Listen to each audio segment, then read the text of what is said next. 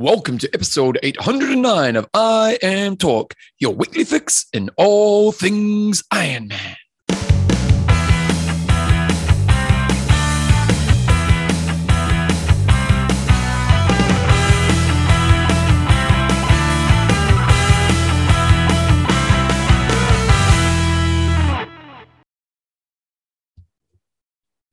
Rightio team, welcome along to episode 809 of I Am Talk with Coach John Newsom and Bevan James Isles. How you go, mate? I'm pretty good, Bevan. You look a bit flash in the morning, mate. You got your, what do you call that, a polo shirt on? Oh, yeah, they've got to look flash for you, man. You just turned the video off. Where'd you go? No, this is just regular day-to-day clothing, Bevan. You're just used to seeing me in my bike kit. No, you're high class, you are. You've turned your video off. I can't see you. There we go. Hey, don't like see you. You just want a bit more of that polo action, don't you? Hey, bring on the boom, chicka, bow, wow. I Am Talk is proudly brought to you by our fantastic patron partners. Okay, Profile Design. We've got hydration wheels, storage, aero bars, stems, handlebars. Check them out at profile-design.com. And we're going to have some stuff to give away from them in the next week or two. Good stuff. We've got the Magic 5 custom fitted swimming goggles. You can check it out at the Magic 5, and that's the letter 5 on the number 5, not the word.com. And we're going to be doing a draw for a pair of Magic 5 goggles at the end of today's show. Oh, good times. And the World Triathlon Store. Okay, and that's where you get your I Am Talk gear. And remember, you got to check out when you look for I Am Talk, or go to iamtalk.me to go to the store where you can see our gear. But they've also got lots of cool gear, really well-made gear.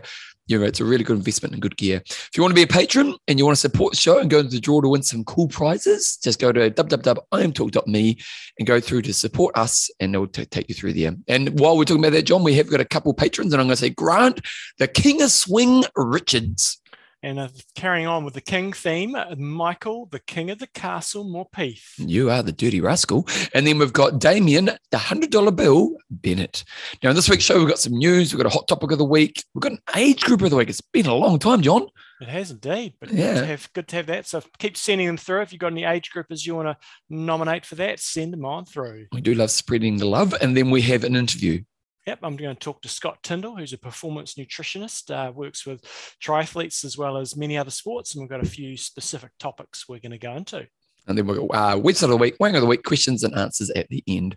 Well, when we look at the news, John, there's not a lot of racing in New Zealand, unfortunately, because we are a little bit behind the rest of the world with this COVID thing. A lot of races are being cancelled. They are, and Ironman New Zealand are going to be making their announcement either in the next 2 days. So everyone's sort of waiting on that. But on the upside, Bevan, our borders are going to be opening, so we can start to escape later in the year. So Epic Camp Kona is on. So if people want to come over to Kona for a week of madness and doing the Kona 70.3, get in touch with me as soon as possible, because that camp is all on like Donkey Kong. Nice. And tell us about it. So it's basically a week cruising around the Big Island. So you get to see the entire Ironman course. You get to swim at the pier. You get to ride the whole Ironman course in segments. You get to run from the Energy Lab back into town, run a Liti Drive. We also go around to the other side of the island, around to Hilo. Really nice over there. It does rain a bit. And then you get to race the 70.3, which takes in the middle segment of the Ironman bike course.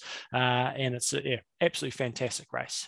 Highly recommend you do one of John's camps. He always puts on an amazing camp, good atmosphere, good camaraderie, great challenge, and obviously doing the race at the end. Just one thing, John. Yes. You're a betting man. What are the odds on Ironman New Zealand actually happening? I would put it at about 33%, 33.3%. Oh, you think it's that high? Yeah. That's still pretty low, but I'd give it 33.3%. Oh, I'm looking at 10%. I can't see it happening at all. But, because what race, any races, I know, you're doing your way, aren't you? Who knows?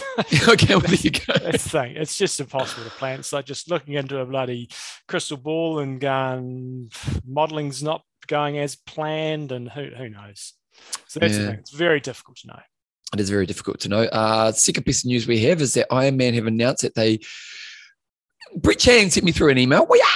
And he said, I'm ready for a rant. We need a John Newsom rant. And he sent this through, and I have sent it back to John. And we were reading it before the show, and John said no rant. So the story is basically St. George isn't selling as much as Kona was. And let's be honest, it's probably not a surprise. It seems as though they can get nearly 4,000 competitors at St. George. And at this stage, they've got about 2,600, somewhere around that point. And so what they've gone is they've gone to the athletes within the all-world athletes. And it looks like at this stage, I've invited the gold competitors. Now, John, how do you get gold? I know, is it just the amount of races you do, or is it the... No, it's points. You've got to be pretty good. You got to be reasonable, or I think you can do a lot of races. But yeah, to get gold, you've got to be half decent. And so they've gone to those athletes and kind of said, if you want to come along to this World Championship, by all means, there are some people. Now, tell us your thoughts. So they've invited people sort of a little bit along the legacy side of things. So if you've done 20 Ironmans in the last 20 years, you could go along. So kind of got a legacy side of it. And then, as Bevan said, they've invited gold members along as well. Always makes me smile when you say gold member. Brent, I know you wanted me to rant, but I don't really have a problem with this. It's if you're going to have athletes that are of the gold standard, then they're going to be of a reasonable standard. So I would have thought, if that's going to strengthen the field, then fantastic. So I don't really have a problem with this. I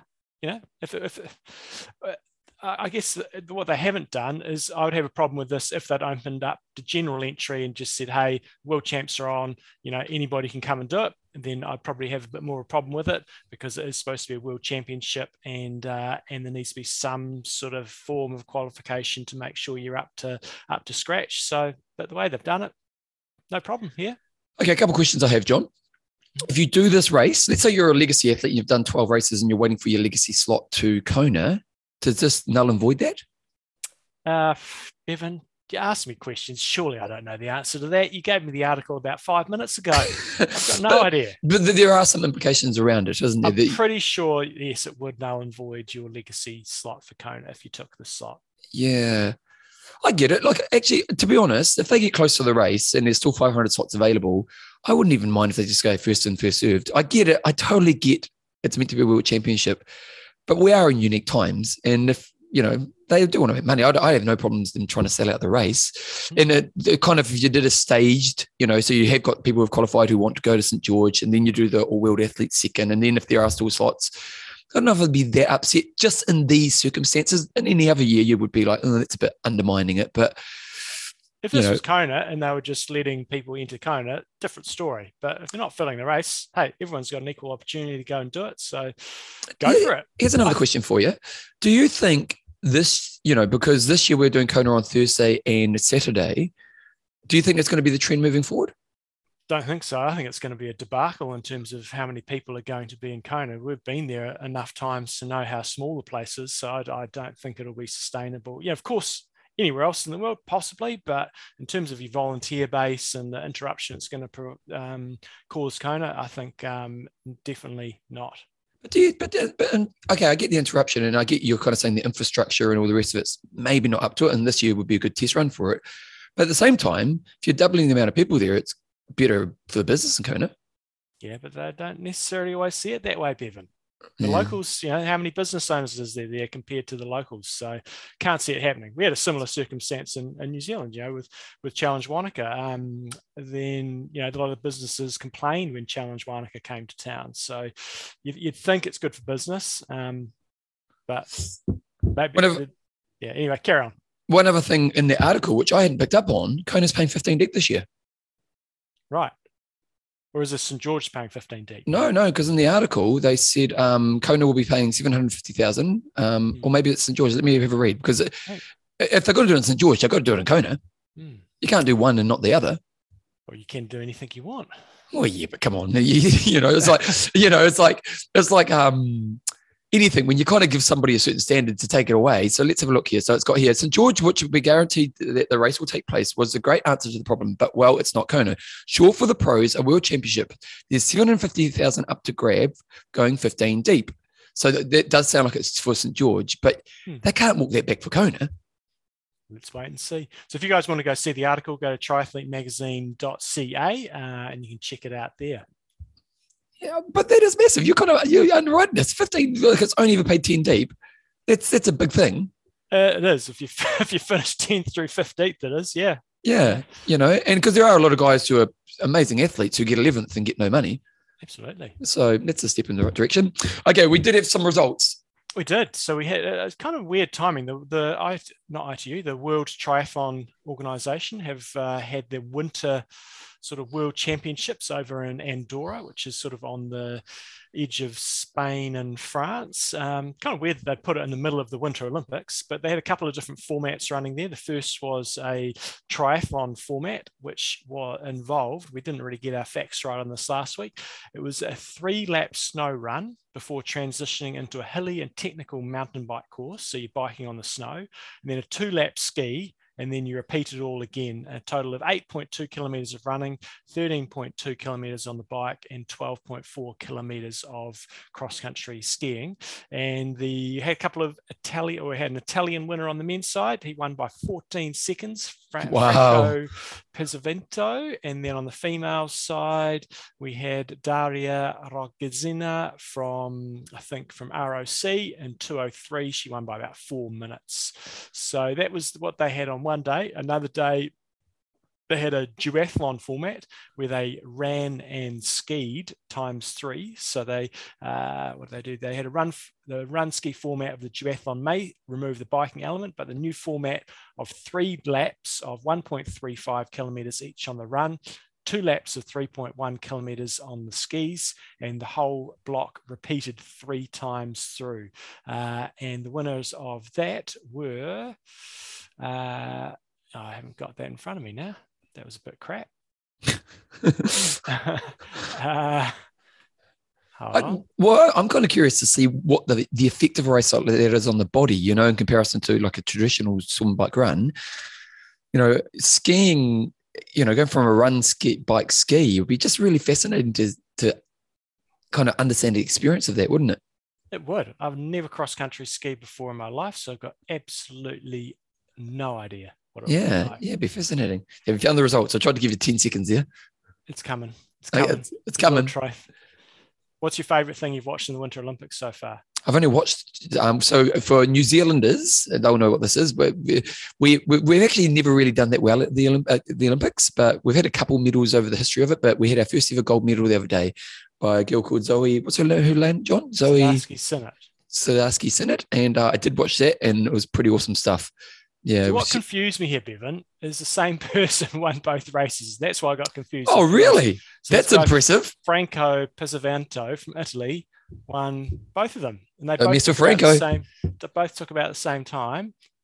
And we had a different Russian win the duathlon format. Anna Medvedeva took that out by about 5 minutes. So the Italians and Russians taking that out. There you go. That was all the racing we had at the weekend.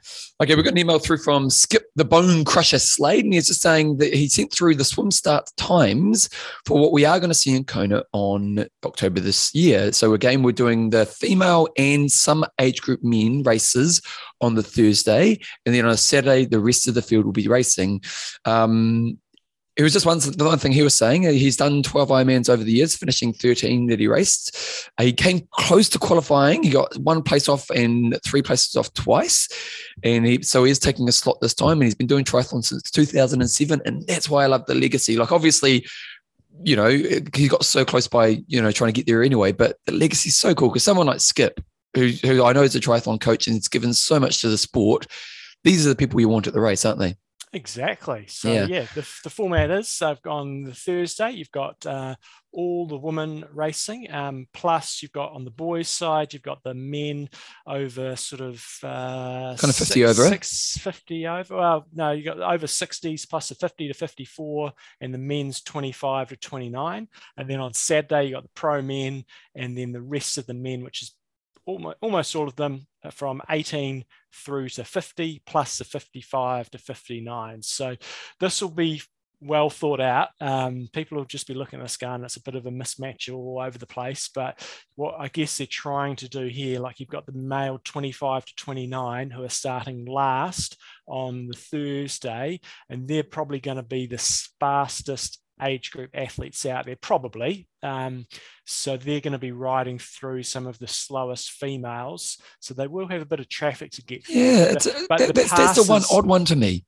Well, the passes will be really quick, so they'll have a pretty smooth ride all the way through. And they should have a really fair race. The only challenge for them is, well, not the only challenge, but a challenge they'll have is when they hit an aid station, they may be riding through some of those females and the slower males, and some of the slower males. So you would think though that a lot of them will swim through. They'll beat those athletes out of the swim, and so it'll only be a handful of them off the front. So yeah, well thought out. Do you think in some ways? Do you think if you're in that age group, so you're 25, 29, John, and you're the athlete, you're at that age, you'd be a bit gutted? Yes, not really, because you're looking for a clean race, and I think this probably will provide that. Because if you go put the 25 to 29 men mixed in, say with the 30 to 34, something like that, it just creates a bigger bubble of athletes that are going to be doing roughly the same time. And so, the objective is to try to create as fair a race as possible. So I think it's a good move. If I'm thinking I'm a 25 to 29 age athlete, you race Thursday, chill out Friday morning, party Friday night, get up Saturday, and then you go all night, mate. Then you can watch a race all day Saturday, and then you party again on Sunday. So I think I'd be pretty happy if I was 25 to 29. So the only thing I think around it, I don't know if I would be that happy with it, because you'd kind of want to be with all the, like in Kona. I do get what you're saying around it being fair, because to be honest, if you're a fast 25, 29, you're not going to get any advantage of anyone who's in front of you, because even the pro females are so far ahead of you. But at the same time, you'll do want to measure yourself against not just your own age group if you're a real top person. Mm-hmm. You wouldn't mind seeing how you go overall. To be honest, potentially, although it probably tends to be the 30 to 34, is that, well, no, the fastest age group, it would be within 25 to 34, wouldn't it? No, normally, yeah. Yeah. And so if you're the fastest age grouper and you're trying to be the fastest age grouper overall, if you're at that real pointy end of your age group, and you obviously want a podium within your age group, but you also want to see how you go against all the other competitors within your sex, I can see that be a bit disappointing. Yeah, pros and cons. And the thing is, those 2 days, Thursday and Saturday, could be complete contrast. One could be calm, record-setting day, and then the other day could be windy as hell, and you're 45 minutes slower. Why do you think they've gone in the men's swim that the 35 start first and then the 30 to 34 start second? Possibly because the 35 to 39 is a bigger group, maybe. That might be the reason. And you're thinking 35 to 39 and then 40 to 44 is probably your next biggest group. So you're trying to spread those bigger groups out a little bit. Because interestingly, in that gap there, they've only got a 10-minute gap, but every other gap's a 15-minute gap. Mm. Yeah, I'm not going to be too critical, because again, it's a science that I know not much about, and I'm sure they've put a lot of, as you say, a lot of time and effort and tried to get it right. My only thing is maybe the 25 to 29. I honestly would be a bit gutted. Not that I'd be winning; it will be at the pointy end, but you know what I mean. Like I think I'd want to be able to race on the day where the real guns in my sex were racing. But so be it. That's times we live in, John. Okay, discussion of the week. Do you agree that challenge and PTO are closely intertwined as it becomes an us versus them scenario, putting challenge against Ironman? This came through from, I think, Brett Chan as well, actually. So, with PTOs, what they're doing, the question is it too aligned to challenge? Not a huge discussion around this one, John. Your thoughts? Let's just pull this bad boy up. Okay, I'll go first. Nige Burgess has just got, I'm not quite sure what that is. Callahoo, just what they're talking about. Not quite sure what that means. So, Christopher Doyle says, who cares? Ironman has its focus and doesn't include making sure the pros make ends meet. So anyone else showing up trying to achieve this goal might be perceived as against them, but the pros have no choice and deserve better. George Samuel's got Ironman have brought this upon themselves. It's like it's been said PTO have offered prize money, which has been turned down. Ben Sala says yes, but Ironman have brought it on themselves. PTO have been left with no choice. Yeah, Arnold's got, I think PTO do a good job to try to work with Ironman, but in the last years, working with Ironman has been like playing chess with a pigeon. He'd jump on on board, pick up the pieces, shit on the board, and then dance in the mess celebrating the victory. Nice. You got a lot of love for that. John Munsey says, no problem for me at all. As stated before, PTO tried to buy Ironman, but their approach was rejected, and also have offered to support Ironman with prize money too, which was also rejected. Ironman's new owners have yet to publicly state what their intentions are for developing the professional side of the sport. From their silence, you can only assume that they will continue to focus on mass participation only and further dilute prize purses. As a result, the PTO and Challenge are filling the void, and Ironman only have themselves to blame. Maybe time to get Andrew Messick back on the show. But Simpson's got only because Ironman have made it that way. People interviewed have said on the podcast that the PTO have tried to support Ironman races and have been turned down. John, your thoughts? Well, they've only teamed up really in for the Collins Cup. They'll be having that challenge race there at the same time. And the rest of the venues that they've announced is not with challenge organisations. So I've got no problem with this. I mean, it does seem like they have a good relationship, don't they? Yeah, they have a good relationship, and then Ironman do not want a relationship. So I think it does look like it's Challenge and the others against Ironman, which it is. But that's because Ironman have chosen not to do anything. I just think it's going to be really, really, really interesting to see how Ironman respond in the next 24 months, because this year is going to be very different. You think all the athletes are going to be doing at least some of the, if not all, of the US Open, the Canadian Open, and the Collins Cup, and where their Ironman racing is going to sit going forward. Of course, they'll go and do one Ironman every year to make sure they can qualify for Kona and get that sort of ticket, and they'll still do Kona, and that'll be a big deal. But, will they still go off and do lots of 70.3 races and do other Ironmans, or will they really focus their efforts in on the PTO events? So it's going to be interesting times, firstly to see what the athletes do, and secondly to see how Ironman respond. I'd love to be in the room in some of the conversations within kind of the high heads within PTO around their attitude, not the PR piece we're going to get around the Ironman organization. Because let's be honest, Ironman has crapped on pros for the longest time. They've made them a second-class citizen. They've underpaid them.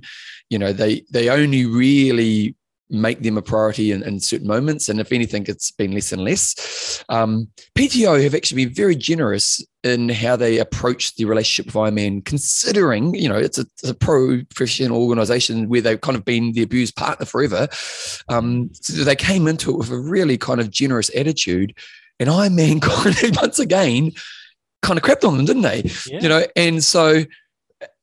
And I think, I'm really fascinated to see what the sport looks like in 10 years from now. Like, will Ironman still be the presence it is today? And I know people are going to go, whatever, Bev, like Ironman's such a strong brand. But if look at tennis, like tennis, the pros took over the sport. I guarantee any of the big events that didn't get on board with the pro organization at that time, aren't what they are today. And if PTO does evolve to what it can be,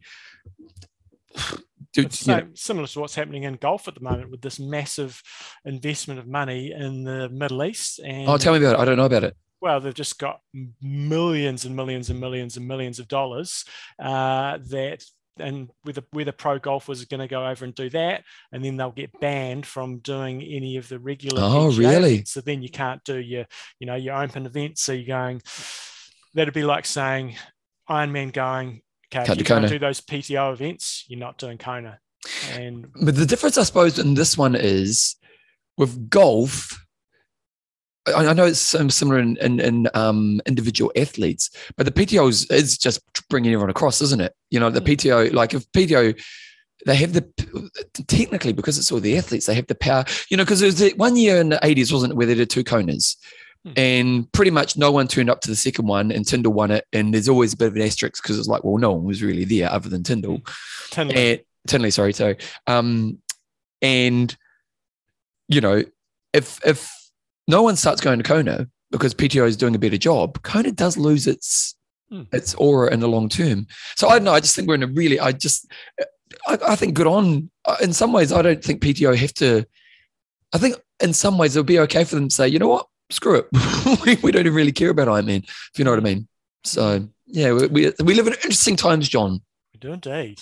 This week's discussion is if your iron distance race got cancelled, or you decide to go out, would you decide to go out and do a maximum effort simulation? And how do you think your times would compare? Yeah. There you go. This flows on to our age grouper of the week. Okay, Patrick Walkington sent through Roger Forshaw. He's got, sorry guys, second age group of the week nomination in a few weeks. No, we like him, keep sending through. In disappointment of cancelled Ironman race and his first ever distance race, Roger, one of the athletes I coached, decided that it would be a good idea to have a go at completing a full iron distance race on his own in UK in November. Roger braved a 10.5 degrees Celsius water swim. Oh, that's cold, John, isn't it? That's not sensible. In November in the UK. Yeah, that is, because 13's freezing, 12's that's freezing.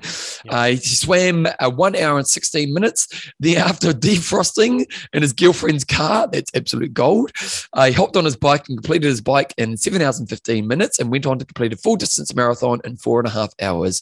It was a challenge enough finishing your first Ironman race with the incentive of a medal, feed station, crowd support, and finish line to cross. But to do it on your own, what a legend. Well done, Roger. There you go. That is a great effort. So first up, Patrick, nice work for sending through another age group of the week. And that's what sort of prompted me to have this week's discussion. So, if you were going to go, your Ironman got cancelled. So for Kiwis at the moment, your Ironman New Zealand, high likelihood it's going to get cancelled.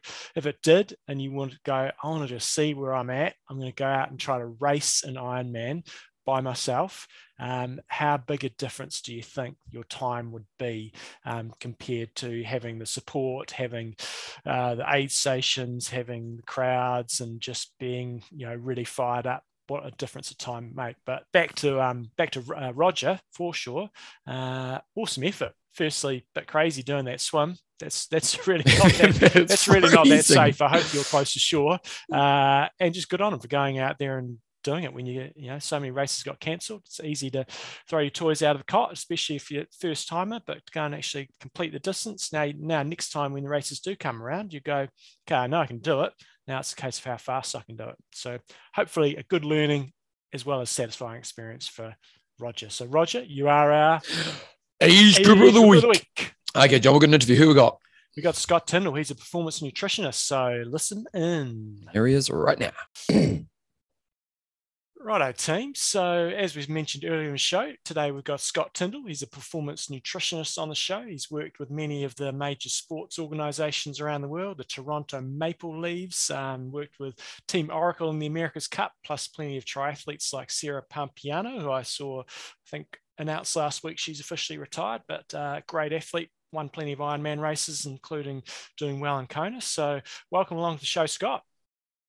Thank you very much, John. Thanks for having me. Tell us a little bit about your background first. Is there much of a sporting background there, or is it mainly in the world of academia? My sporting background probably relates more to something you can relate to, and that was rugby. Nice.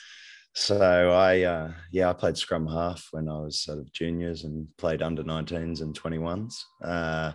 Actually was lucky enough to beat the Kiwis in their home ground in Canterbury, actually, before I think it was the last time the Wallabies actually won as well. And we won the under 19s, and then they won the Bledisloe, which you take it back, you start to realize how old I am. Yeah, no, it must have been, because we haven't won that in a while. I think that was 1999. Oh goodness. So I played rugby. I played rugby for a while and then busted my knee pretty well, doing my anterior cruciate, my MCL, and both meniscus. So that was sort of the end of that.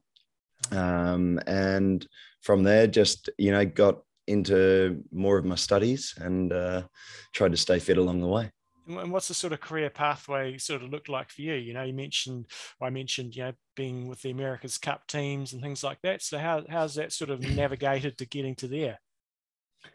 Yeah, I actually started as a physiotherapist. So I studied at the University of Sydney out at Cumberland and graduated there, and then decided I had an English girlfriend at the time. So we moved to London, and along the way, I was lucky enough to be invited to do my master's in sports medicine at the University of London, where I graduated after a couple of years with distinction, which was pleasing. I think anytime you go on to postgraduate study, it's probably because you actually want to be there. Yeah. So that was certainly a much easier experience. And then after that, I did postgraduate studies in performance nutrition. So it was pretty much from my master's that I started getting interested in nutrition, and I could see sort of it's something we're never really taught as physios, the importance of nutrition and how that can impact, say, an injury and the recovery from an injury and surgery. And so then doing the masters, you start to see those links and you start to see how it all works together. And then from there, I just said, you know what, actually nutrition's far more interesting than physio, and started getting right into that. And as a result of that study, I was asked to, I worked in professional rugby over there. So I worked with Leicester Tigers, the Harlequins, and was lucky enough to work with like GB rowing and England cricket. And I think the advantage of working overseas, especially in England, and at that time back in, early 2000s, was that Australians were viewed as very good sports medicine practitioners. So a lot of doors open up, and I was very fortunate to be working amongst these athletes and these teams. And in 2013, I was asked to join Oracle in the America's Cup. I was actually asked to do the San Francisco one, but I couldn't actually get registered as a physio over there. They have very strict sort of regulations. And so that sort of went into hiatus. And then the next one came up, which was in Bermuda, which obviously all the Kiwis know very well. And I was lucky enough to be asked to do it. And actually doing the nutrition was a big sort of feather in the hat, because they said, well, okay, you can be the head physio and the team nutritionist. So I sort of had both hats on for that, which was an incredible experience, being able to actually apply, the nutrition in a practical manner to not just a bunch of, highly skilled athletes in the sailors, but also, the other 110 team members, and actually try and help them improve their nutrition along the way whilst we're in Bermuda. So that was fantastic. Was Bermuda the one where Oracle did the amazing comeback, or was it the one where Team New Zealand spanked everybody, just crushed it? I can't remember. Oh, yeah. No, San Francisco was the comeback, where you guys, comeback, where, New Zealand, I don't know if you want to call it a choke or whether Oracle came back, but no, you guys had the bikes in Bermuda. That's right. Yeah. And very, very interesting. Look, I'm not a boat builder, and I'm certainly not an aeronautical engineer, but I think you guys, definitely played the better cards there. Yeah. And, I think the interesting thing about the America's Cup is the technology, much like Formula One, plays a huge role. Absolutely. In it. So, it was very disappointing not to get another campaign out in Bermuda, but, life goes on. And it was a point in time that I look back on extremely fondly, because it was a once in a lifetime experience. Cool.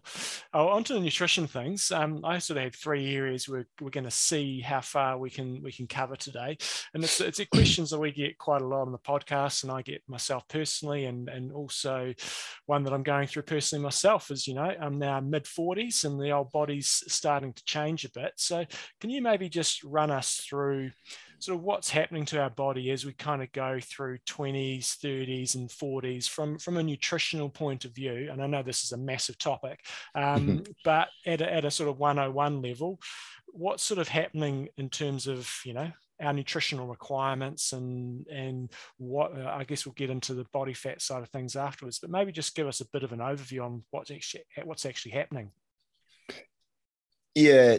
Look, it is such a huge question. And I think let's take a couple of steps back and sort of say, okay, well, for the 40, and I'm in my 40s too, so I can feel your pain. I think what you've got to understand, or what you need to get a handle on, is like, what's your starting point especially at this point in time? And do you have a comparison to maybe what you were like in your 30s and your 20s? Because that will start to help you get a better understanding of what's actually going on. So when I say that, like, start with like, what is your body composition? So maybe go and get a DEXA scan done. Have a look at what your subcutaneous fat is, your visceral fat, and so on. So visceral fat being the fat around your organs. Maybe get a blood test. If we're talking about, let's talk about triathletes specifically, what is your iron status, vitamin D, B12, testosterone, in particular to males, and maybe TSH, your thyroid sort of hormones with females. And then potentially you could look at getting, say, baseline data on, say, maybe your resting metabolic rate. Now, the reason you do these is because these things can be impacted by age.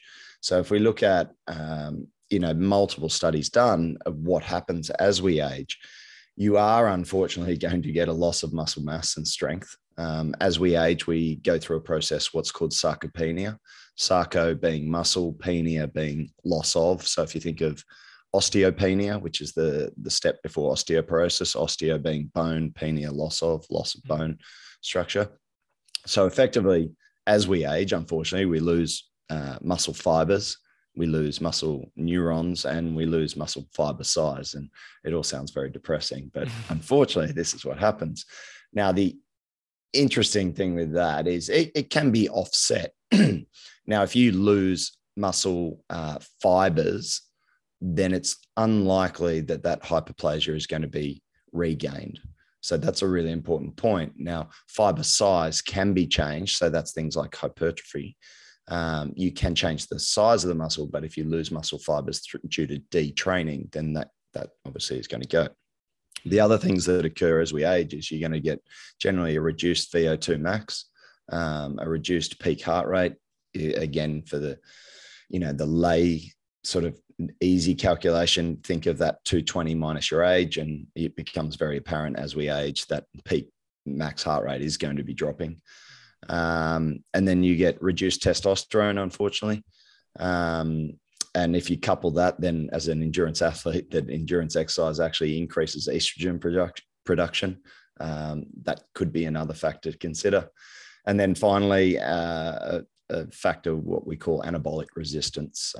So this is the reduced ability to sort of utilize amino acids for what we call muscle protein synthesis, or the building of muscle. That becomes more apparent as we age.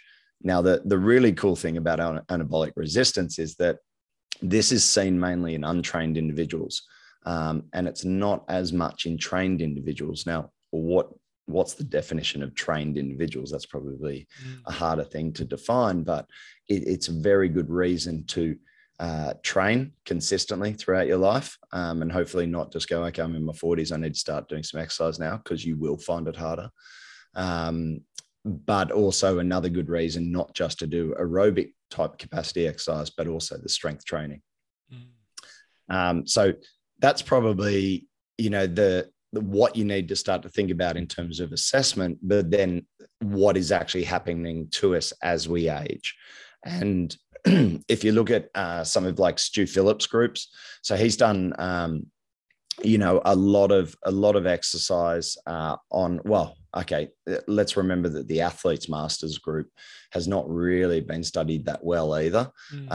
And some of the studies that they've looked at is like muscle damaging endurance exercise, and masters athletes experience a slower recovery rate, so compared to the younger similar trained individuals. So we know immediately that the recovery time from as we age is going to get reduced and become less and less, and they have this lower sort of muscle protein synthesis compared to the younger athletes, and the repair and remodeling gets harder as we age. So it's not that it can't be impacted through nutrition, but it's really important to understand what is happening from sort of the underlying scientific reasons why you might want to consider some of the nutritional strategies that we'll probably discuss in a minute. But obviously, and this is a theme that's been pretty consistent with anybody we talk to. Doing, incorporating strength and conditioning into your program is obviously going to be increasingly important as you sort of move through the different age brackets. Yep. And the other thing, and just to remind people about this, is that lifting weights is great. It's much like, improving your nutrition is great, but don't silo them. They work together. They facilitate each other. So if you do a great weights training session, if you miss the optimal nutrition post training, then the results of that training aren't going to be as good as what they could have been if you actually nailed your nutrition. And likewise, if you start taking a heap more protein, maybe taking creatine monohydrate, something like that, then it's not going to have the benefit that it would have if you were lifting weights and doing the appropriate exercise. So they don't live separately. And it's really important, again, to consider that doing things in conjunction and having that sort of well-rounded training program is going to actually allow you to probably offset some of those unfortunate physiological processes that we go through as we age. I'm sort of skipping ahead there because you just sort of segued into another one of the topics I was keen to discuss, and that's sort of post-training nutrition. And so I know this, you can't give sort of, well, you can give generalized answers, but it is going to be personalized to a degree. So when you're going and doing a session at the moment, say you're going for this morning, I did a 3.5K swim, a bit of effort in there. What's the current literature sort of telling us, post-workout, whether it be a fairly aerobic workout compared to a strength and conditioning session, what should we be taking in? Because there's a lot of conflicting advice out there. You've got the low carb, high fat community saying, well, I won't have anything at all. You have different people saying different things, but from your experience, what's the sort of nutrition telling us at this stage? Are we still talking about the like older athlete? Yeah, the younger athlete? Yeah. Okay, because that is an important distinction as well. So fill us in on both, because I'm sure we've got a few young listeners out there as well. Yep. So certainly for the older athletes, it is important that you are consuming a decent amount of protein. And when we talk about that high quality protein, so again, for the omnivores out there talking, eggs, milk, fish, meats. If you're a vegetarian, it does become a little bit harder, but certainly don't get too concerned about sort of incomplete proteins, because if you're eating a wide variety of plant proteins, you're going to be getting all those amino acids. So consuming quality foods that have a decent amount of what we call leucine, which is a key amino acid, is going to be very important. Now, what again we know is that with the older athletes, they seem to do better with a higher amount of protein post-training feeds. So when they compare things like in studies where they've compared, say, 24 grams of protein versus like 48 grams of protein, literally doubling it, and they're looking at how the individuals respond to that, the perceived recovery from the masters athletes is significantly better, which could have practical implications that they can then perform multiple sessions. So what I would say to the older athletes, and there's no distinction between male, female here in terms of that protein, it's just going to be that they may not actually have to consume as much protein as a female, because it's based off per grams per kilo of body weight. So, for masters athletes, I'd be recommending that you're generally consuming somewhere between 0.4 and 0.6 grams per kilo of body weight in a meal. So maybe take the halfway point and 0.5. So, if you're an 80 kilo athlete, you're looking at probably taking around 40 grams of protein in that feed. Now, again, we don't eat protein per se, we eat whole foods. So what does 40 grams of protein look like? It looks like roughly 200 grams of chicken, for instance. Mm-hmm. Now, again, you're going to take a mixed meal. So you might have, 2 eggs and a small piece of chicken, or you might have 2 eggs and a small piece of fish in the morning, maybe with, and then we get into the fats and the carbohydrates with, depending on what the session is, what the session was, what sessions are coming up, what the individual's goals are, it's going to make a huge impact on that. So, I can give rough sort of guidelines around that, but there is so many intricacies that come into it. But certainly from a protein perspective, look, the recommendations really are really interesting because, you know, they'll tend to start at a lower amount of grams per kilo of body weight, which can impact. And if we look at strength training versus endurance training, it's actually slightly lower amounts for strength training when we look at what we call net protein balance. But if we then bump it up, say 1.8 grams per kilo of body weight, that tends to maximize it. Mm-hmm. So depending on, again, the training of the individual and their total body weight, I would be recommending to any endurance athlete an absolute minimum of, say, 1.6 grams per kilo of body weight. And whereas generally speaking, generally with the endurance athletes we're working with, they're well over 2 grams per kilo of body weight. And there is sort of novel evidence to support up to 3 grams per kilo of body weight, especially if carbohydrates are being reduced and training intensity is, you know, continuing, or training intensity is, or volume is sort of keeping up, and people are trying to get into that, you know, lower body composition through reduction in calories, and generally that means reduction in carbohydrates. Well, hopefully after that, yeah, I noted a study you sent over to me that for about 43% of triathletes answered "I don't know" when asked to identify their recommended post-exercise carbohydrate and protein intakes, respectively. So there's still a lot of people out there that don't have too much of a clue about what they should be doing post workout. Yeah, I mean that study, I think, was 2018, and it was I think it was provided by Triathlete Australia, and as you said, young athletes and masters athletes, you know, nearly, let's say, you know, 50% saying I have no idea. And hopefully people have learned a little bit more in the last few years, but it's slightly concerning when people, but I guess you can understand that, because you can hear, even, you know, when I'm talking about it, there's so much that goes into what it is to consider when you are doing this. But I guess, you know, for the person listening out there, what I do see generally is that protein consumption is very low, okay, in the general triathlete, and that needs to increase. And it's not to necessarily build muscle, it's actually to aid recovery.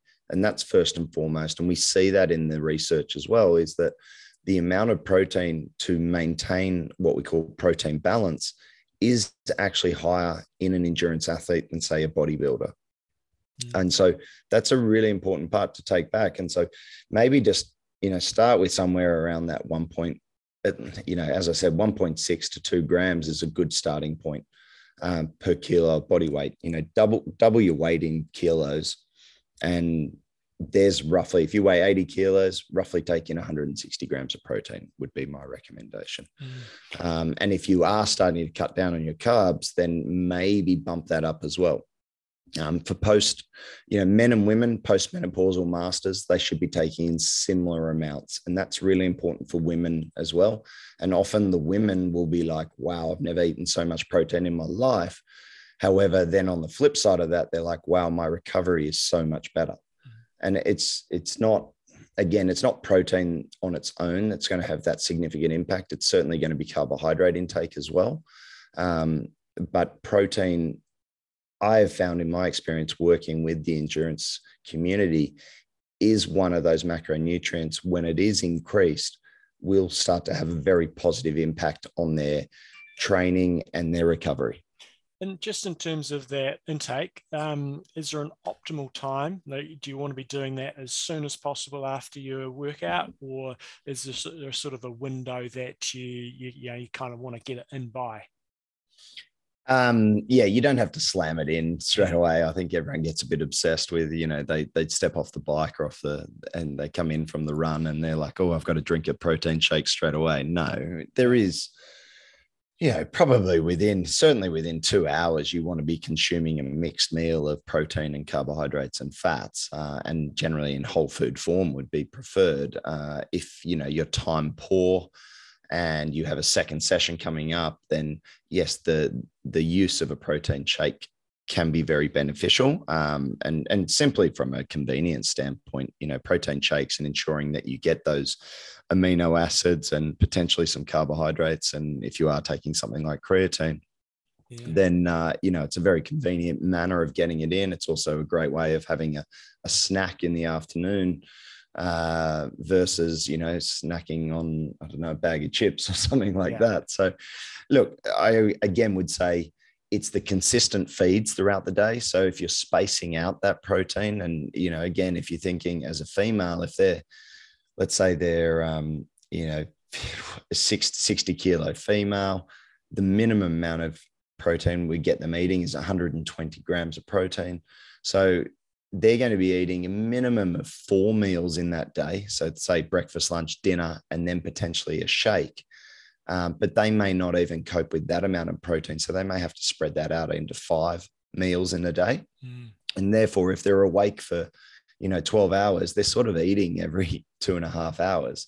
And so it's that pulsed sort of feed process or meals that is probably going to be more beneficial than actually just consuming a amount of protein after a feed and then forgetting about it for the rest of the day. So that would be a pretty important take-home message, is try and pulse the proteins throughout the day. And that's been shown to improve sort of net protein balance as well. So a lot of people be listening to this and they'll be going, I'm going to have to eat a bit more, get my protein intake up and so on. But I suppose we're battling on the other side that a lot of athletes will be wanting to have a strategy to reduce their body fat percentage and be trying to lose weight. So I guess maybe just go over again, establishing those baselines so you can actually measure progress. I know people will have heard it before, but just maybe go through that again in terms of from a fat percentage, some of the measures people can take so they can actually measure their progress. Yeah. So the simplest one is actually just get a bit of string and measure your height, fold that bit of string in half and put it around your waist. Now, if the ends of that string touch, you're in good. You're in pretty good shape. If it overlaps, you're probably in pretty good shape, like really good shape. If those bits of string don't touch, then you've potentially got an issue.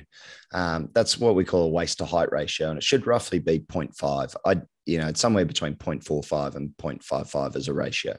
But that in itself is probably the simplest and cheapest way of establishing whether you actually need to consider improving your body composition. So that's the sort of I guess that's the Audi method. If we then, and it's great, there's really good research to support the waist to height ratio. And it's such a shame that they continue to use BMI as a measure, which, for the athletic population is not going to be that relevant due to muscle mass. It doesn't take into account that. So I think the waist to height ratio is a fantastic, very cheap method of assessing, your risk from, if your waist is bigger then you're like in relative to that ratio, then you are more at risk. And let's talk about health here, more at risk from things like cardiovascular disease, metabolic type syndrome, so diabetes or pre-diabetes, potentially cognitive disorders as well. So it's a very good baseline to establish. Now, if you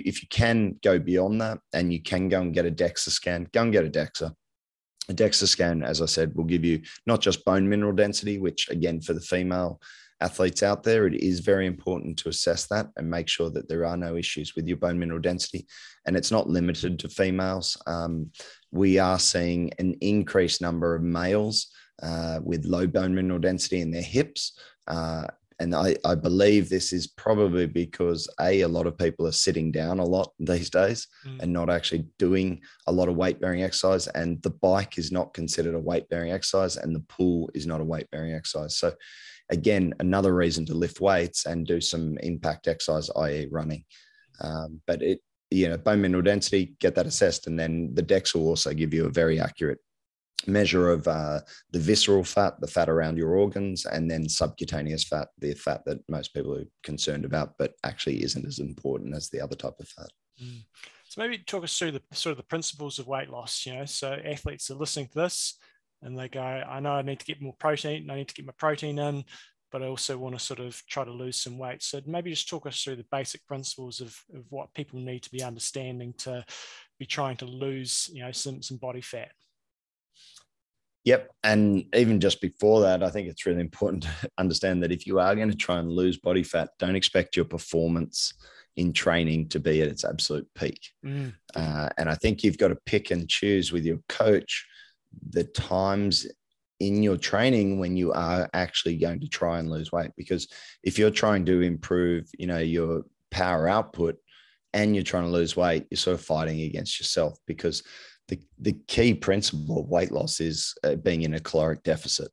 If you're not in a caloric deficit, you're not going to lose weight. I don't care what you've read on Instagram or whatnot. But, it just isn't going to happen. Like it is, calories in, calories out. Yes, it's affected by a number of things, but it still remains that you have to be in a caloric deficit in order to lose weight, and especially body fat. So that's probably the key principle. But thinking about that key principle in relation to your training phase is really important, because, I would just not recommend. We've had a number of athletes who have been out in Spain on training camps and things like that. And they were talking about, they were getting a bit upset that they weren't losing much body weight. And I'm like, well, what are you out there for? And they're like, oh, to get used to being on the bike for a long time, to practice this, practice that. And I'm like, well, you need energy for that.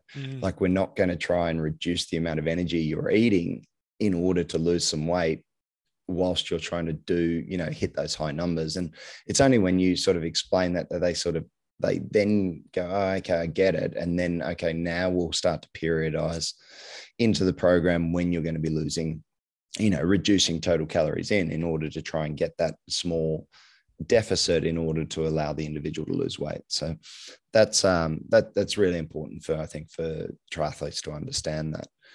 The other, and you talked to, and even you segued into this, John, with like, okay, we're eating more protein and people want to lose weight. Actually, high protein is a really important factor in losing, body fat, because what protein does is it keeps the individual very satiated. So feeling very full. And often with athletes, the comments back, especially from female athletes, will be, geez, I've never eaten so much food, yet somehow I'm losing body fat, because they feel incredibly full by the density of, the food that they're taking in, and they're not wasting, they're not eating empty calories. They're eating, good quality. They're getting their carbohydrates, say, in the form of vegetables, and you can eat a huge amount of vegetables, especially low glycemic type vegetables, vegetables from the ground in particular, that, aren't going to provide you with a lot of calories, but will provide you with a lot of water content and a lot of fiber. And that will also aid in terms of keeping the athlete feeling very full. So yeah, high protein intake, high vegetable intake. They're probably two of the very key, simple sort of principles that or factors that you would include in someone's diet if they are trying to lose weight. And how often, in terms of that DEXA scan you talked about, are they particularly expensive, and how often could you sort of expect to go and get one done if you wanted to be sort of measuring your progress? I don't know how much they are in New Zealand, but in America, for instance, they're $90. Oh, yeah. In Australia, they're $90 if you're referred by a doctor. And you may not even, in America, you don't have to be referred by a doctor. You can just turn up. So I don't know what the rules are in New Zealand. If it's anything like Australia, you probably need to get referred. But yeah, there is a degree of radiation with them, but it is less than a plain X-ray, and certainly less than getting on a plane. So probably limiting to no more than 3 in a year. But certainly two would be plenty to establish that baseline. And then you don't want to retest too early. Probably the earliest you're going to be retesting is at around 3 months.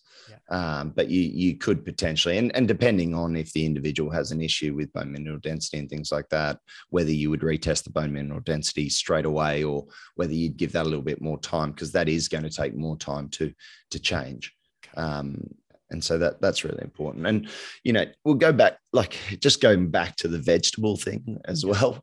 Like, I mean, 4% of Australian adults eat the recommended amount of, vegetables. And I'm sure it's not much different in New Zealand. And, 1% of 2 to 18-year-olds are eating the recommended 6 serves a day of vegetables. And I think I can't press that on people enough. Like, don't go searching for crazy diets and fads and all that rubbish that everyone embarks on, the detoxes in January. And, we're out of January now, so thank God. But, like focus on what you're eating on a daily basis and don't expect it to like drop off straight away. But if you start eating, like aiming, and we talk about serves, a serve of vegetables is roughly half a cup, but just put it next to your fist. Roughly try and eat 2 fists of veggies on every plate, like lunch, dinner, and potentially breakfast. Have some eggs and have some salad with it. It's really not that difficult once you get in the scheme of things. And also, when you read the research on this, males are twice as bad as females for eating vegetables. And it's, 50% of adults are failing over the age of 18 are failing to eat 2 pieces of fruit a day. And I don't know what it is that fruit got somewhere along the line a very bad reputation as being a cause of obesity. But, fruit is fantastic, and triathletes should be utilizing fruit on a daily basis as a form of carbohydrates that can assist their training in a very easy manner. So like a banana, for instance, what a great piece of fruit that you can eat very quickly, comes in its own packaging before a swim or going out and doing a run in a whole food form. And I think it's the vegetable and fruit sort of factor. I don't think you can overplay how important that is to reducing body fat. And unfortunately in today's era, we all want the quick fixes and want the crazy diets and something, revolutionary, but it's not always the case. So on a slightly more practical note, if people want to try to develop some strategies and so on, I know you guys have got your Fuelin app.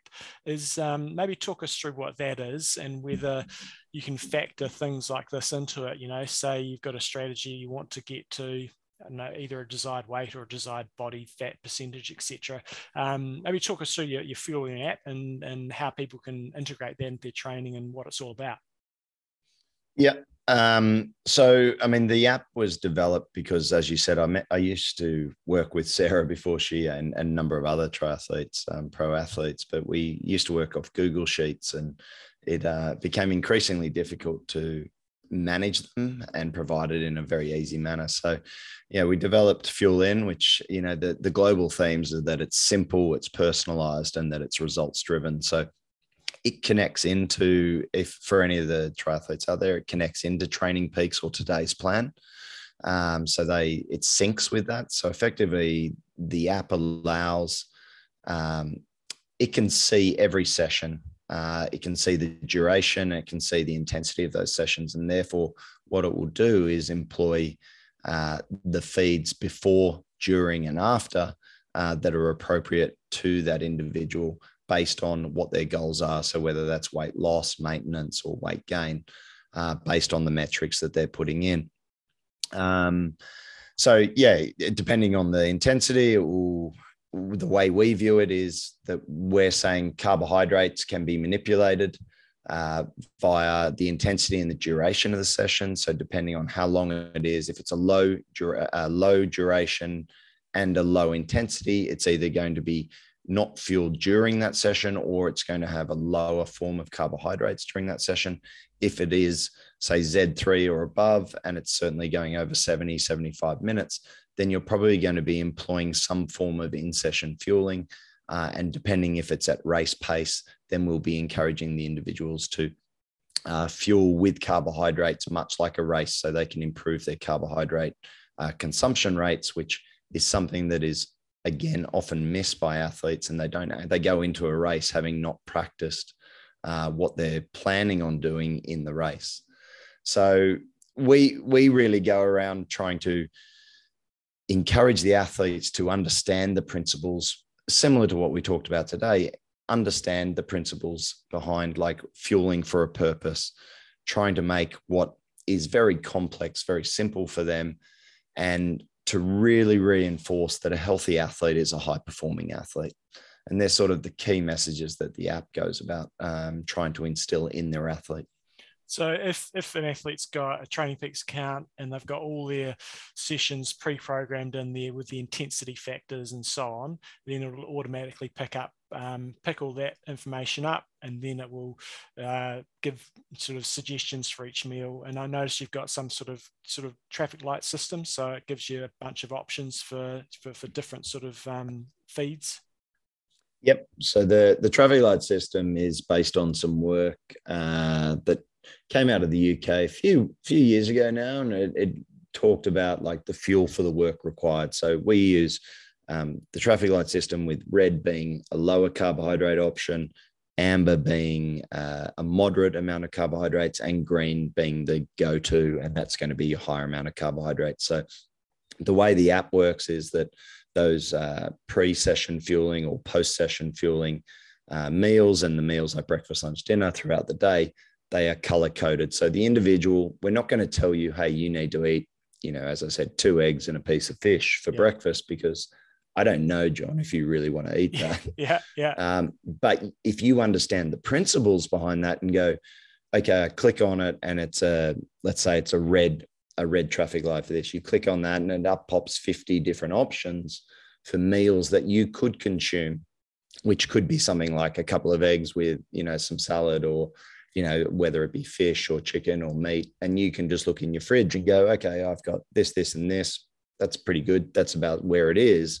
Because we're not in a clinical study either, are we? We live in the real world. Yeah. And, if you're 90% of the way there, you're probably, a long way ahead of the rest of the pack in understanding, what you're needing to get through and achieve whatever it is you're trying to achieve. So, our view on this is let the athlete be in control of what they're actually eating. We just guide them along the way and provide them with plenty of options so that they can understand what is required at that point in time. Nice. Doesn't sound like there's too much admin for the athlete. There's a definitely amount of learning there, but in terms of admin, not too much on the athlete side. No, look, I mean, we usually, with the coaches we work with and the teams, the coach actually most of the coaches are really great now, and they'll put in just the Z score in the title of the workout, which therefore all the athlete has to do is actually just go into the drop-down menu and put in the time of day when they're going to do the sessions. Yeah. And so by the athlete, I mean, the only thing, as I say, the athlete just goes in, does the time of day. And the default actually for the system is that all sessions are in the morning, because majority of triathletes just do all the sessions in the morning. So the default is actually, I think, 6:30 in the morning for the session time, which accounts therefore for every meal afterwards. So if athletes are training in the morning and they don't actually need to do any adjustment to the program, they can just sort of sync it up and it runs from there. Nice. Which is very cool. Awesome. Okay. So if people want to find it, where do they go off and find all information about you and Fuelin? Yep. So if they go to fuelin.com, so FUELIN.com, and then on Instagram, we're Get Fuelin, and same with Facebook. So reach out. If you have any questions, you can check out some videos, done a few podcasts like this with great people like yourself, and just trying to explain the intricacies of triathletes and nutrition. I mean, the crazy thing, John, about nutrition and triathletes is there's very few studies done on them. So there's lots of studies done on cyclists. There's lots of studies done on runners, but there's not many studies done on triathletes. And I think that's the other thing that gets lost in the science, is that people are translating the science of, say, cyclists and, carbohydrate consumption on the bike, but they're forgetting that there is the runoff. There's the run off the bike, which actually impacts what type of carbohydrates you're going to be consuming as well on the bike. And how that can impact you. So learning that as we go, and that's a big part of the program, is the athlete learning what types of carbohydrates, if we're talking specifically about carbs, is what types of carbs are actually going to be the best for them if they are suffering from, say, gastrointestinal issues with the run off the bike, which is an all too common problem for a lot of athletes. So things like that are taken into account within the app as well. Nice. I love your work. I know you could probably talk about each of these individual topics for a few hours, which would be fantastic on another day. But no, love your work, Scott. So check it out, guys. Fuelin with Scott Tyndall. Thanks so much for your time. Thanks, John. Thanks so much. Okay, we did that interview. We've already done after we've done this bit, so we don't actually know what we talked about. But do you want to add anything, John? I'm sure it was gold. Absolute gold, no denying it. Let's go website of the week. And we've got a YouTube channel that does some really good work on the Zwift, or for those who use Zwift. And actually, the clip you sent through is how to create a cycle club. Now, is this a new thing in Zwift, John? It is brand new. So GP Lama, we've had him on as a website channel in the past, as website of the week. So this is more of just a clip to go and watch. But he's kind of like the DC Rainmaker, but the YouTube version of that. And he's always reviewing bike sort of stuff. So he's not a triathlete. But yeah, just main reason I wanted to bring this up, the old Philinator, Phil Patterson sent this through. I think it only came out a little while ago, but now on Zwift, you can create your own clubs and have your own events. So it's a bit of a game changer for clubs and organizations and coaching setups, is having your own races. In the past, you were able to sort of do this. You have these things called meetups where you could arrange your time and you'd meet on a certain part of a course and go around, but you'd be riding at the same time as everybody else. Now you can create your own events, either regularly or semi-regularly or ad hoc. So it might be, say, if we want to create an I Am Talk race, we can now go and do it, have a full set of results, have it split into different ability categories, and you can basically choose wherever you want to go. So it's really, really cool. Sort of innovation by Zwift. And it seems, not that I know a huge amount about Zwift, but it seems like you have a proper start, a proper finish. It's not like you meet on the side of the road. It's done like a proper race. Yeah. So it is. So it's I think it's awesome. I enjoyed a bit of Zwift racing, especially in the cooler months of winter. So basically, a bit of a shout out to anybody if you've got a club, or even if if you haven't done any Zwift racing before, you really need to try to have a good number of people in there. So if you've only got sort of 5 or 6, it splits up pretty quickly. But if you're a good sized club, and you've got a few motivated people in there to try to organise a bit of a racing series, it's great. Good motivational John, stuff. On Zwift, and I know this is a 101 question, which I'm sure everyone's going to go, come on, Bev, but do they have the ability to have a handicap race using your power to actually do it, so that it's almost like it would accommodate for speed, like a golf would? Yeah, you can do sort of what are they called? It's not scratch races. I think it's just called I'm not sure what it's called, but it's a handicap race you can have starting in groups. So you might say, okay, if you're in D grade, you get a 5-minute head start, and then C grade's another 5 minutes back, B's 5 back, and then A grade's 5 back, and then it's sort of first to get to the finish line. So yes, you can. And you could do that in a time trial format as well, I guess. No, here's what I'm thinking is, they know your numbers so well, especially if you've done, let's say you've done 100 hours, so they know your numbers really well, that actually it's your speed is representative of your handicap power. You know what I mean? So everyone actually starts at the same time, and you might be like let's just say your FTP is 300, mine's 250, that the speed would actually calculate. You get what I mean? You get where I'm going with this?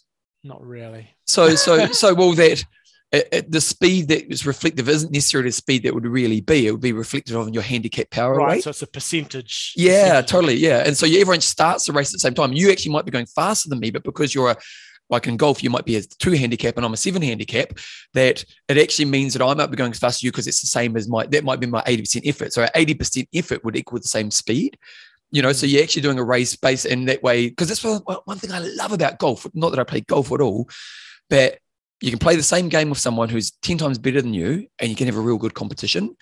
And I like, traditional handicap is just you start slower, but the traditional handicap's always a bit of a funny thing, isn't it? Never really works. But imagine if they could create a calculation where it was based on your FTP and it was more percentages of, and that would be reflected in your speed. And so again, if I'm at 80% of FTP, but I'm actually a way slower rider, I'm still going to sit next to you on the bike in the race. Yeah. I'm sure they can figure that out. Then you'll get people bloody moaning because somebody will have their numbers put in incorrectly. But yeah, I get what you're saying. But what, like if it was based on so many hours of riding, but so many hours of riding, like you're a hardcore, you might when you go and do an FTP test, you can probably go to your limit. Yeah. Whereas somebody who doesn't have the same sort of sporting background, they might think they're at their limit, but they're not really. Yeah, they're soft cocks. Yeah. Okay, well, maybe his wife needs to give me a call. Okay, let's talk about. We're not going to do my 1 hour. We've got plenty of stuff here. Let's go question. Oh, winger of the week. Okay, I'm going to say 16. 16. Bloody Louis De Giuseppe's number 1 again last week. Number 16. Oh, Gail Harvey-Hayward just misses out. It goes to, she was 15. She was at the pool this morning. Jonathan Curry was in 16th place. He did 18 hours and 53 minutes of training off 13 activities. Nice balanced week, 5 hours 30 minutes of swimming, 11 hours and 15 minutes on the bike, and 2 hours and 7 minutes on the run. And so Jonathan Curry, he's from England in the United Kingdom, and that's about all we know. He's got 344 followers. Is that good? Following 344, and he's got 364 followers. So Jonathan, I reckon he's one of Nick Rose's mates, because he looks like he's got one of those total triathlon sort of kits. So Nick Rose, pass on that Jonathan Curry is our Wanger of the week. Do the Pirates still exist? Don't know. Don't think so. No, because that was a huge thing, wasn't it? Back when forums, when we started the podcast, forums were huge, and the biggest forum's always been Slow Twitch, which I think still goes, but it's definitely not what it was. And then you had the Pirates, which was Runners World Triathlon, wasn't it? It was on Runners World, and the Pirates were a huge thing. I don't know, Nick Rose was a big part of the Pirates. They sent us through a top, remember? Yeah. So there you go. Oh, well done. Congratulations to Jonathan. Okay. John Swimset, what did you do today? This morning we pumped out 400. It was a bit of a general conditioning session, nothing super specific, but it was a nice workout. So 400 meters warm up, then 2 100 individual medleys. So that's just 600 in total to warm up. Then first set was 4 times through, 200 meters moderately hard, and then 100 meters steady. After moderately hard, we were taking probably about 15 seconds rest, and after the 100, also about 15 seconds rest. That was first main set. Then we had 100 meters easy, just to loosen the old shoulders off. And then the second main set was 20 50s. I do like this set, 20 50s. But you go 8, where you're doing 3 steady, 1 sprint, and you're having a fairly short rest with them. Then you're doing the next 6, where you're going 2 steady, 1 sprint, and you're having a bit more rest. Then you do 4 as 1 steady, 1 sprint, and then the last 2 you're doing sprint. And as you progressively move through that set, you're getting a little bit more rest. So we did our first 8 on the 50 seconds. We did the next 6 on the 55, the next 4 on the 60, and then the next 2 on the 65. So when I'm saying we're doing them on the 50, that means you've got 50 seconds to do your 50 meters swimming and your rest. So say we were coming in on 45, we'd get 5 seconds rest. So we got a little less rest when we're doing the steady one, and when we're doing the sprint one, we'd obviously get a bit more. And then we did 400 ascending to finish. So starting moderate and just easing off each 100 meters. So the last sort of 100 is you warm down. Nice. Good session? It was a good session. I mean, it was pretty slow, but it was good to get it done. Good to knock the bugger off. That's what Hillary said there, didn't we? Knock the bugger off. Okay, let's talk about our patrons. Again, we've got the same people. Have I? Yeah, but that's right. We'll give them love twice. Grant, the King of Swing Richards. Michael, actually, no, I've done 3 others. Just bear with, Bevan. Bear with. Okay, well, while John's talking about that, I'll talk about the supporters of the show. And these are our sponsors who sponsor the show. We've got the World Triathlon Store. Now, remember, you're going to a voucher to win a $200 voucher. You can support the podcast by purchasing some of our gear. And as you go to imtalk.me, then store, you'll see that we've got some cool gear. You've got the pink and blue. Profile design, you go profile-design.com. You've got the hydration, wheels, storage, aero bars, stems, handlebars. If you're a racing long course and you haven't got a front bottle system, make sure you can get one. And remember that we did the interview with David Bowden late last year. If you're in your off season, now's a really good time to get your setup with Profile in place. And then lastly, the Magic 5, and these are custom fitted goggles. Check out themagic5.com. They're custom fitted. If you've ever experienced ill-fitting goggles or leaky goggles, these are for you. The great thing about it is it scans your face, so it actually designs it based on your own face, and they're actually really reasonably priced. So basically, it works out to be around $50 US a pair, 3 pairs, You buy for $200 New Zealand. And if Jan Frodeno uses them, they must be good. So, John, who are some new patrons? We've got Jeff, the Explosion Curry, Alan, Iron Palm, Kuptas Chan, and Paul Madman Mitchell. And we're giving one away today. What are we giving away today? We are giving away a pair of the Magic 5 goggles, and the winner is... Did you hear that or not? Yeah, no, I did. It was great. Yep. Great. Seriously. Daniel, you've placed a chill on my heart, Stuart. It's a great nickname. I like it. You've placed a chill in my heart. Okay, Daniel, congratulations. We'll be in contact and you'll be able to get your Magic 5. So again, if you want to support the boys, go to www.imtalk.me, go to support the show and just go through that process. If you want some coaching, you go to coachjohnnewsom.com. If you want to listen to my podcast, Bevan James Isles Show, go to bevanjamesisles.com. Age group of the week, cool websites and other feedback. Email us at imtalkpodcast@gmail.com. John, what you got? What's my goss? It's a short week. We had our national day over here, Waitangi Day, yesterday, so a day off work. Short, so it's going to be a short week. Catch up on Tuesdays. Bevan, what's my goss? Now I've got this camp in Kona, hopefully all looking good. Means I've got a race to get ready for, so I've got to ramp up the training because I'm not in the greatest shape, and did a bit of a set of 6x1Ks last night running, and my legs are a bit sore, Bevan. Oh, really? Sore. Yeah. What kind of pace are you sitting on? No, not particularly fast. Not particularly fast. The glory days have gone. No, I just got to I know it's not too far away. I just got to get myself into shape. So looking forward to doing that. Nice to have a look. It's on the time frame you have. What's a real? I know courses and all the conditions and stuff, but where would you want to be?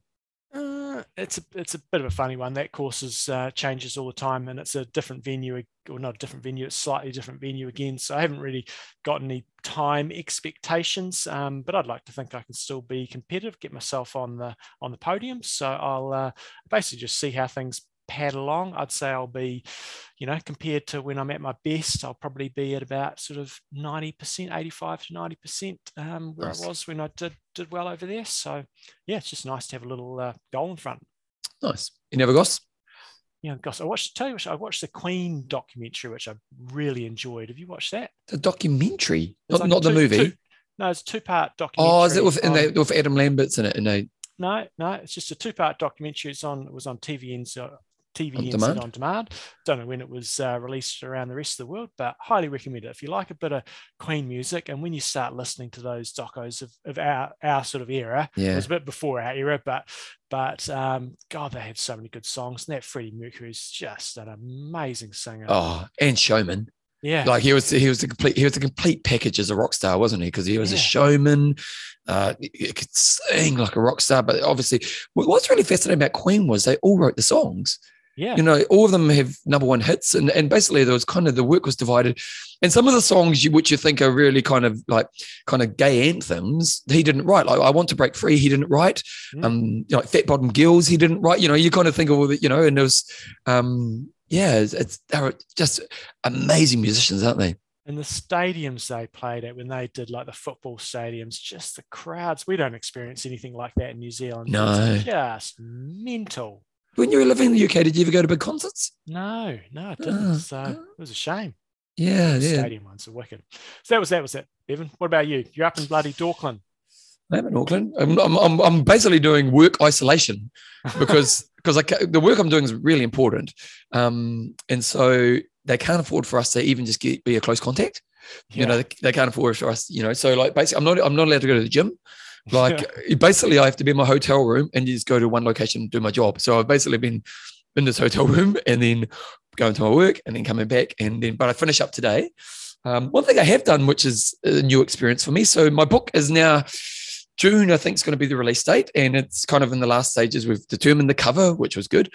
But I've going to do an audio book as well, John. So, and at first, I'm not the greatest reader out loud person. If you listen to this podcast, you know that. And the book's 75,000 words. So I'm thinking, there's no way I'm reading this book. Okay, I'll do it. Okay, that's where I was leading to. So I did some research on getting someone to read it. So I kind of found a couple guys, and it's going to cost you about $2,000 or $3,000 to get someone to read it for you, which that seems pretty fair to me. And I just found, these guys are really good, but it just wasn't the right voice, and it's really hard to find a voice. And so then I thought, well, maybe I can do it. So I basically tried. It was probably about 3,000 words, which is about 8 minutes of content. So I did it. And with my mistakes, so you might read a sentence and, you might do a couple of sentences and you make a mistake. And so then you just kind of read that sentence again. So for about 8 minutes, it took me about 13 minutes. So that's how many mistakes I'm doing within, and also just to get the right feel and all the rest of it. So I thought, well, there's no way I can do this because it would take me forever to edit. But then I found this guy, and he's an editor and he's really cheap. Like basically for him to edit, the book will be about 6.5, 7 hours of content. It will cost me about $800 to $1,000 for him to edit. And I said, look, mate, I don't think I can do this because I make so many mistakes. I know how to have an interesting voice when I'm doing that kind of work. So it's not that my voice isn't good enough, and even just the emotional journey of the book, but just I make so many mistakes. And he said, well, send this file through and we'll see what it did. Well, he's a bloody genius, John, because it's come back and it's made it look like I've just read it from, So my next big project is to read my book. Very good. And I imagine it's probably going to take me about 30 hours. It's probably a week's work to get a 6-hour book done. So, so that's the next skill I'm trying to learn in my life. Oh, well, I'm a bit of a downer now. You've rejected me.